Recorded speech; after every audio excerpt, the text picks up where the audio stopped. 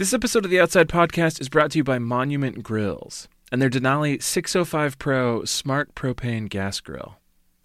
Featuring 6 main burners and an infrared side burner, the Denali grill solves a lot of backyard barbecue complaints before they start. There's no waiting for the grill to heat up because the Denali heats to 700 degrees Fahrenheit in just 10 minutes. And you don't have to worry about uneven heat because the Denali features patented Blaze Zone technology for consistent temperatures across the whole grill. It also has a clear viewing lid, so you don't have to keep opening and shutting it, and Bluetooth app control for cooking without interrupting your conversation. The Denali 605 Pro is not just a grill, it's an experience. A juicy, delicious, perfectly seared, medium rare experience. Upgrade your backyard game with the Denali 605 Pro at monumentgrills.com. And don't miss out on $45 off with the code OUTSIDE45.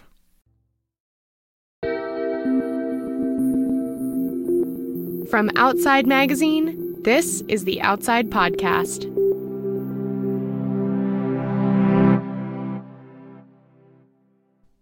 Hey everyone. Before Marin brings us today's episode, I wanted to let you know about a new podcast we're excited about. It's called The Tundra Files, and it's hosted by Outside Magazine contributing editor Nick Heil. The 6-part series has Nick going on an obsessive search for a first-generation Toyota Tundra. Why? Well, you gotta hear Nick explain it. And his answer is fascinating to anyone who likes trucks or stories about engineering and design. You can listen to the Tundra Files wherever you get your podcasts. And now, here's Marin. Like many millennials, I was a PBS kid. My slightly hippie parents mostly discouraged me from watching TV at all. But on some rainy days, they'd allow me a glimpse of public access television through our old boxy TV, which got decent reception through an old-school antenna. I watched Arthur and Reading Rainbow and Zoom, The Joy of Painting, The Teletubbies, and Mr. Rogers' Neighborhood. It's been years since I've seen any of these shows, but through the haze of my memory, I can still feel their warm and safe aura.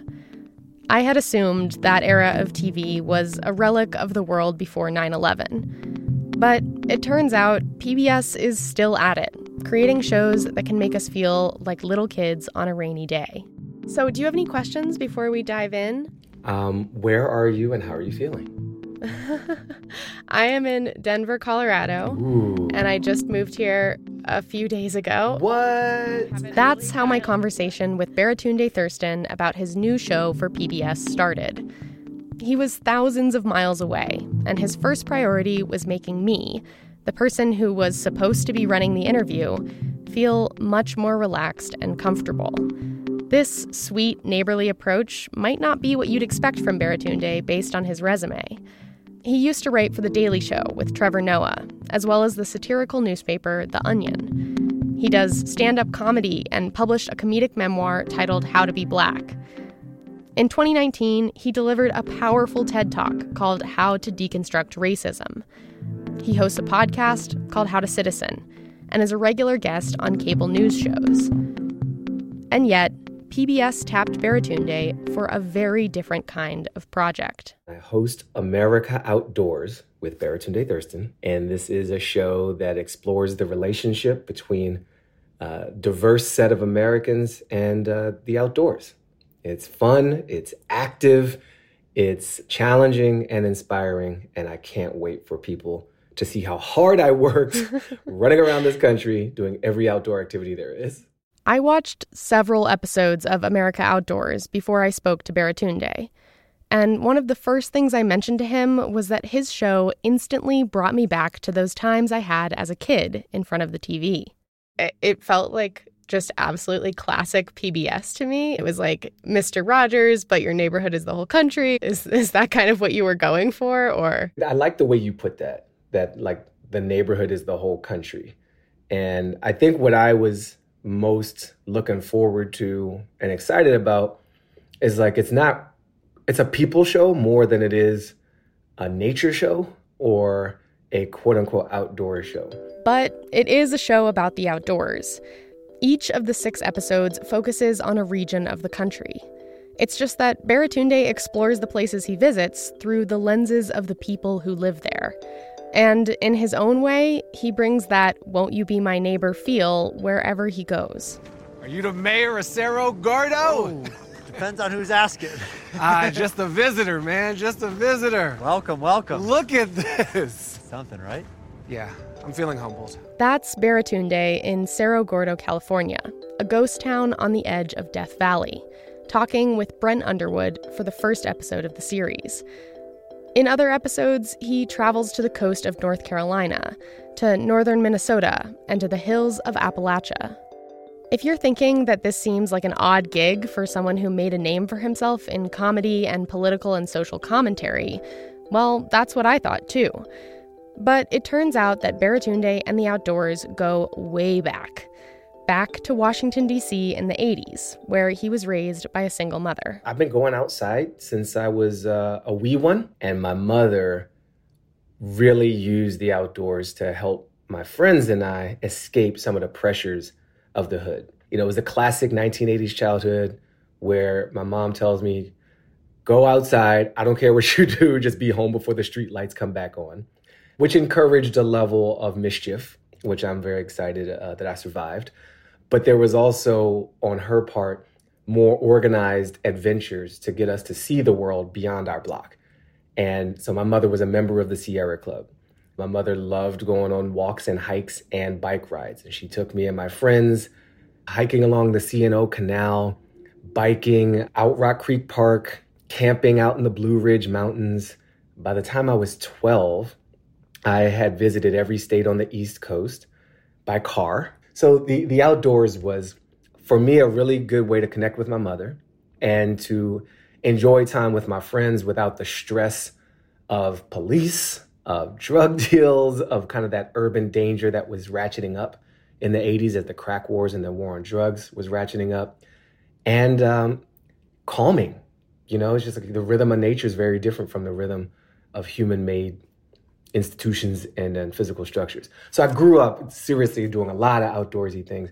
And then I took a hiatus from the outdoors as I got more and more into tech and computers and the built world. And this show honestly helped bring me back to something that was a big part of my own founding story.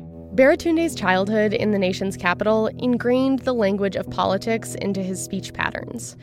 When he talks about the outdoors being central to his founding story, you can tell that he's not just thinking of his own early years, but also those of his country. Thus the name of the show, America Outdoors. But when it comes to the outdoors part of that name, Baratunde wanted to make sure that this would be an outdoor show unlike any other. My idea of an outdoor show is premised on the adventure itself, like a big race or an epic conquest or a huge obstacle, like this cliff, this mountain, this river, or it's on the animals. And you hear a likely European accent explaining to you the mating habits of an animal that you haven't heard of before. And this wasn't really either of those. For me, it was like, look at all these people. And I think as someone who, I write a lot about America, I comment on America, I'm a major public speaker, cable news mouther offer. And some of that commentary is quite removed from the country. It's a bit ironic. And so if you look at kind of like the hub of cable news in America, it's like New York City, the 30th floor of a building in Manhattan. And this just felt like spiritually the opposite of that. It actually, you know what it reminded me of is back in 2008, I did a lot of campaigning for the Obama campaign, door to door. And I went out and I knocked on strangers' doors and I stood on their porches and I drank their tea and I had conversations with them about things we did not agree with. And that was a much more satisfying way to kind of do politics than the punditry thing. So I think of this show, it's loosely political, but it's not in the Brady Bunch suit and tie, 4-box TV setup. We're like sweating on a mountaintop. And that's just a different environment, literally a different environment to connect with someone around. And it lowers the temperature, even if it's technically hotter. And it's more fun. So I just felt more connected to the country making this show than doing a lot of other things I've done that presumably connect me to the country.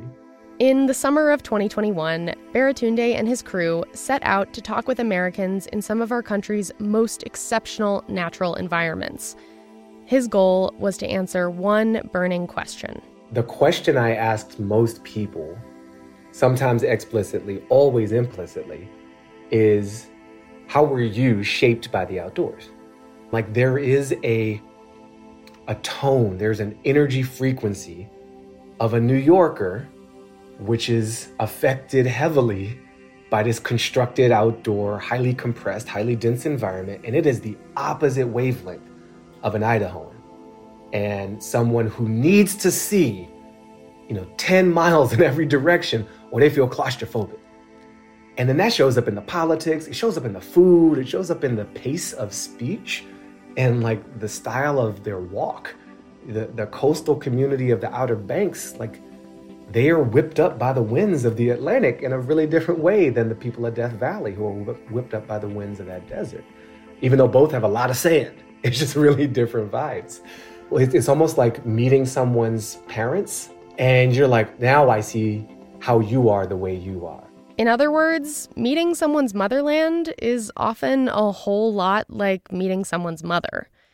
But even people raised on the same land can be shaped by it in very different ways. We spent time with the Timbisha, who are the indigenous people who originally settled Death Valley. They hate the name Death Valley. It got that name because some white dudes got lost. And they're like, this will now be known as Death Valley. And it's like, just because you can't hang doesn't mean you got to brand this whole thing for all time because you didn't bring enough water. Like, that's on you.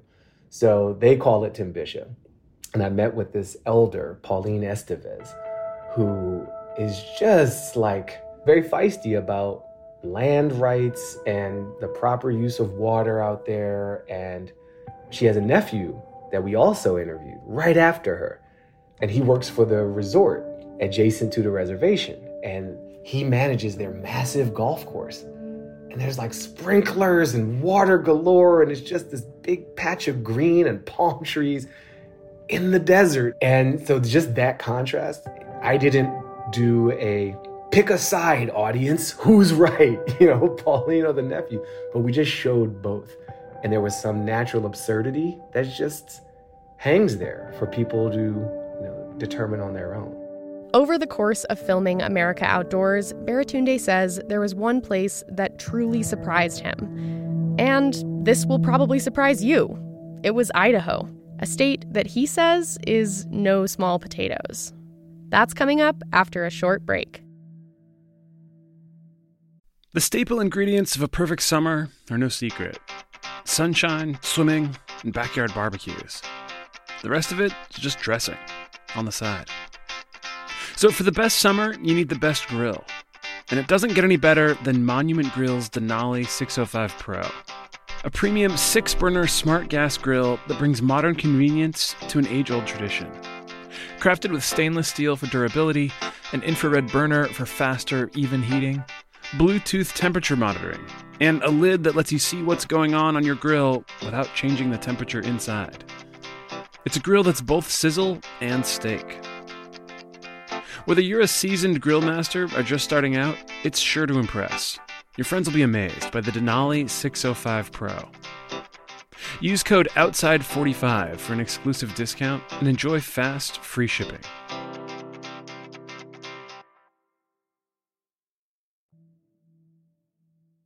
Baratunde Thurston is well-traveled. On his tour of America, there were few places he went that he'd never seen before. But there was one spot that was completely foreign to him, and it blew his mind. Everywhere that we went is beautiful, truly. But freaking Idaho, man, my God. Idaho shocked me. It's so diverse. It's kind of like the nation in one place. It has these like very green, curvy, around the river scenes, but it also has this desert vibe in some of the Southern California. It's got sand dunes just like the Outer Banks of North Carolina, Idaho blew me away. And it just, I think of it as the most beautiful because I didn't expect it to be. I think, to be honest, like Idaho exceeded my expectations more than any other place I visited. And it was also the newest to me. In Idaho, Baratunde flew in a 2-seater plane, went mountain biking, and, of course, visited a 28-foot potato. He also got very far outside his comfort zone, riding a horse for the first time in decades with 5th-generation rancher Martin Black. And Baratunde, who I'm convinced could strike up a conversation with a fence post, encountered his biggest human challenge yet. Our rancher in Idaho was a tough nut to crack. For someone who we invited on the show to talk, Martin is a man of few words. And I remember, first of all, just trying to think about what to wear for this. We got to get you dressed. Yeah, I'm ready to get dressed. Right. I mean, I thought I was dressed, but... Yeah, well, this is real cowboy stuff. You're not a real cowboy, so I'm like overthinking all that, because like, how do I impress this man and get him to trust and connect with me? But also, I need him. Like, I don't know how to do horse stuff. And I know how to ride a bike. I know how to paddle. I don't know how to horse. And we're in the barn, and he's just like so cool. And he's just like, you know, his mouth is even shaped in a way where like he just doesn't talk much. It's kind of like, just a little tight. Just a little, like he speaks in a kind of clipped manner. I don't do everything the way they used to do it. I like electricity. I like running water. And so every syllable, I'm looking for deeper meaning in everything. And so we're in the barn, and my horse is Spider. And he's like, yes, you just want to get on up on that horse, and then we'll go out and show you some things. And I'm like, hey, Mark, do you want to show me how to get on the horse? And he just had left me. And like, I just know, like, I don't want to get kicked in the face by the horse. And he's like, yeah, so you just want to, avoid the hindquarters, right? I'm just like, really, dude? Is this what we're doing? Is this my lesson? And so he had this common sense way of, I think of it as like letting me figure it out and maybe hazing me a little bit. So we had a lot of silence initially between us. And I think, that's just him, right? That's literally his environment. It's very quiet out there. He doesn't like listen to podcasts.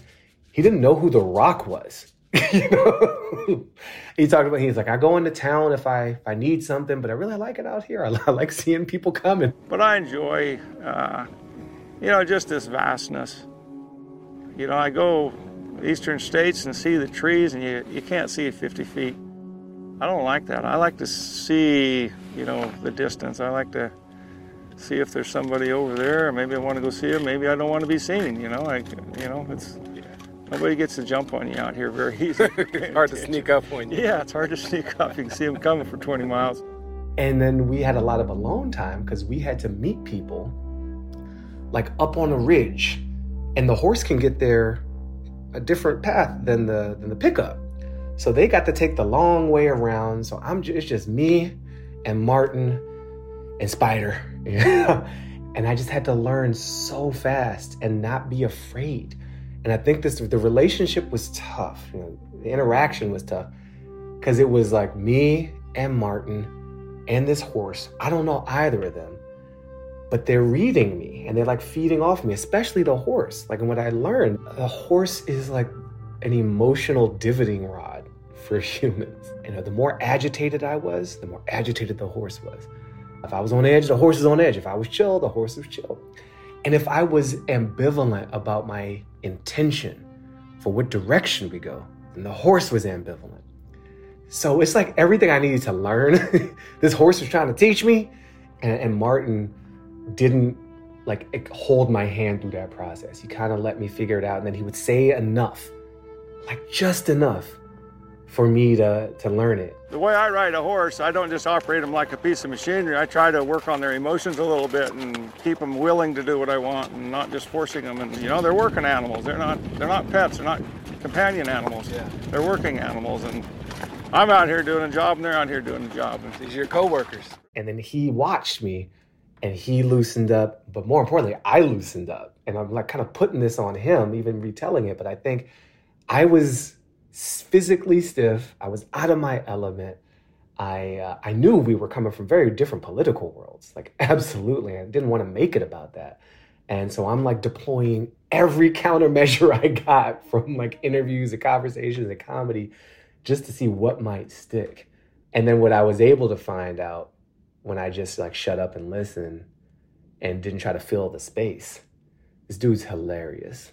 And I was like, all right, we're gonna be okay. You're not gonna let me get kicked in the face, but you're not gonna make it easy. Your sense of humor is drier than the land that you own. And that's cool. I got a lot to learn here. I told you, it's not my first rodeo. Martin Black's tight-lipped stoicness wasn't the only challenge Baratunde faced in Idaho. After his time on the ranch, he met up with Sammy and Jessica Matsaw, a native couple who live in the southwestern part of the state, to go on a traditional salmon hunt using spears.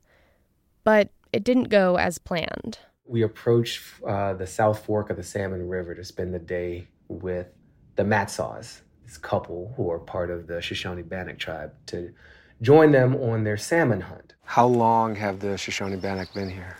Since time immemorial. I have a feeling you said that before. We showed up and the mood was weird in the air. And most people are excited to see us. We showed up and there was just like a sadness in the air. And I was like, yo, did somebody die? Like, it felt really like a mourning. And that's kind of what happened. What happened is they decided not to do the salmon hunt because there were so few salmon. And the ones that they found were weak. They were too soft. They were almost being cooked by the river. It's a climate change catastrophe. And so they were trying to call the whole thing off. And of course, the producers like, we flew here, we rented these vehicles, like we can't just not, so what can we do? And they sorted out something else. But I was listening to this couple and they had their 2 little girls and they were trying to still teach their kids about the salmon hunt without salmon, which was beautiful and sad. So we acted it out. and they let me hold the spear and stare in the water and jab at like nothing. And they described their history. You know, they are known as the salmon people. When they said, for thousands of years, the salmon took care of us. And now it's our turn to take care of them. And it was just super emotional, man. And I was just, as sensitive as I am, I'm not used to leading with my heart in thinking about some issues. Especially the climate issue, it can get pretty quantitative or pretty advocacy-ish. But when you see parents trying to pass on a tradition to their kids and mourning their need to modify it so dramatically, but still finding a way to uphold that commitment, that's freaking beautiful. That moved me deeply. And I just also felt honored to participate in that. That mix of beauty and pain is at the heart of what Baratunde loves about his country. We have a level of beauty that is pretty uniquely wide-ranging. And we also have a level of trauma and pain attached to the land that is very, very, very deep. I consider myself to be very patriotic. And I really, really, really love this country. It's been a journey to get to a point where I could embrace that fully, without hedge or apology or small print and asterisks and whatnot, accepting genocide of indigenous people, blah, blah, blah, blah, blah, gentrification. There's a long list of issues that don't make me proud. But I had a really, for me, profound reframing of my relationship with the country just in the past couple of years. And I was, with the solitude of COVID, spending a lot of time with myself and reflecting on parts of me that I don't love and accepting flaws was a really important step for me to embracing and accepting America's flaws as not an addendum to my love for the country, but like an essential ingredient. It's like, oh, to love a person is to know a person. And when you really know someone, you know all of them. Like, you know the stuff you like, and you know the stuff you don't like. You know the stuff they're proud of, and you know the stuff they're ashamed of. And I think that proximity to the whole truth of someone, engenders trust and is really a prerequisite for real love, as opposed to just adoration or infatuation. So I love the country because I know the country, and I could integrate all of the shame, all of the challenge, all of the regret and the problem with all of the beauty and all of the inspiration and all of the unique, we're a country predicated on a shared idea. That's mind-blowing. That's the nerdiest shit ever. I think that's just really remarkable. And I'm down for that. I'm down for continuing that experiment. I think it's a beautiful thing to try. I think that experiment is made more successful if we don't run away out of a sense of shame or fear from the parts of us that we're not proud of. I appreciate and criticize this land. And also, look, if you're Black in this country and your ancestors were enslaved by this country, I think we have pretty high-ranking dibs on the title American, right? It's very hard to be more American than to be owned by America. We are been property of the United States. That's it. We're made in America, and we're kind of a unique folk in that way. Even though our ancestors didn't necessarily choose to come here, they clearly chose to stay alive here because that's how we exist. And I think that's also kind of beautiful. For what Baratunde says was the most intense segment of the entire series, he traveled to a swamp in the American South and got a powerful sense of what his ancestors really had to go through just to survive in this country. So let me paint the picture for you. We are on the border of Virginia and North Carolina in a region called the Great Dismal Swamp. And at the founding of this country, this swamp was 2,000 square miles. And George Washington, literally our founding papa, he was a member of a corporation whose mission was to drain the swamp. That's where that comes from. And he wanted to drain the swamp along with his co-founders to monetize the swamp and turn it into productive crops, such as cotton and other unoriginal stuff. And the way that he goes about this is with, forced labor with enslaved people. And they attack this swamp and they dredge it and they build these ditches through it. But ultimately, they don't really tame it. And they think of it as cursed. They brand it the Great Dismal Swamp because there's a lot of ticks and mosquitoes and gators and panthers and monsters and demons, according to them. So they're afraid of it. And a place that the land-holding, brutal, slave economists fear is a great place for people who fear them. So this swamp becomes a refuge. It becomes a key part of the Underground Railroad. It becomes home to maroon settlements of folks escaping that economy, escaping that brutality and those labor camps and that torture. It becomes a little patch of freedom. And 50,000 folks over the course of almost a century lived in this swamp to get away from George Washington and his version of America for them. And I got to enter that swamp. I got to spend time with a descendant of one of the men who was a boatman in the swamp, and I got to go in with an archaeologist who spent about 15 years identifying artifacts and telling the story of these maroon settlements. And there are these little raised islands within the swamp, and we're stomping through it. It's foggy, it's damp, it's misty. I'm wearing full body waders because there's leeches and all kinds of nasty stuff in here. And I'm not a swamp creature, I'm down to do outdoor stuff, but me and swamps, And it feels like I'm on a Jedi training mission. I expect to see Yoda at any moment. But our archaeologist, he pauses us at one moment. He's like, you see that there? That's one of the islands. And he's like, do you want to approach it? And they let me go alone. And it was cloudy, overcast, drizzly day. And when I stepped foot on that island, the sun came out. And I just felt the presence of my ancestors, of people like yearning to be free. You know, we have this saying, we're making a way out of no way. Like the Great Dismal Swamp was no way. And folks made it that way. And then the settlements that they were able to build were made possible by indigenous people who lived there thousands of years earlier, whose patches of ground and clay pots were very useful to the Black folk. So there was this conversation amongst very different people across very different times in the same physical space. And I was moved to tears. That connection to the land, through time, through politics, through difference and adversity, is what Baratunde hopes people who watch his show will go out and find for themselves. He's a guy who names almost every project he's done so far with a how-to.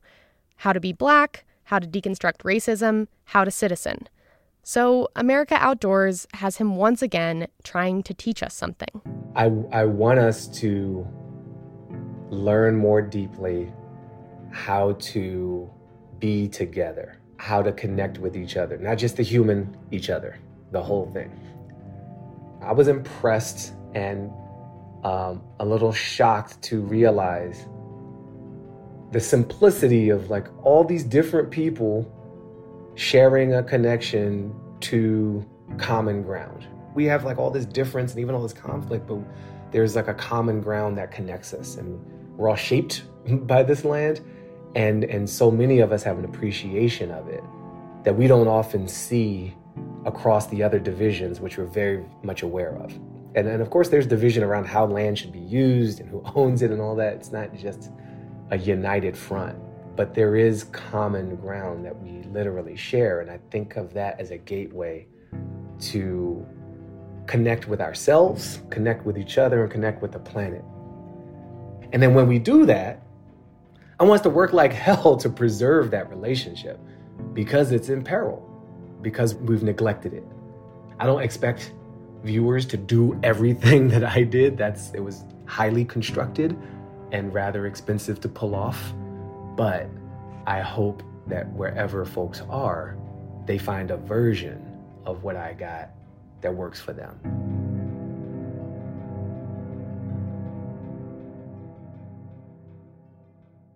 You can watch America Outdoors with Baratunde Thurston for free at pbs.org/America Outdoors. And you can read a very thoughtful review of the show by writer Carolyn Finney on our website, outsideonline.com. If you want to follow Baratunde's work, well, I'll let him tell you how. I'm on social as Baratunde, and I have a text message number that I use. It's kind of a semi-public service, almost like a mailing list. And I send regional updates and missives and answer questions and whatnot. So if that sounds interesting to you, shoot me a text, 202-894-8844. And I just put the word outside in it, so I know how you found me.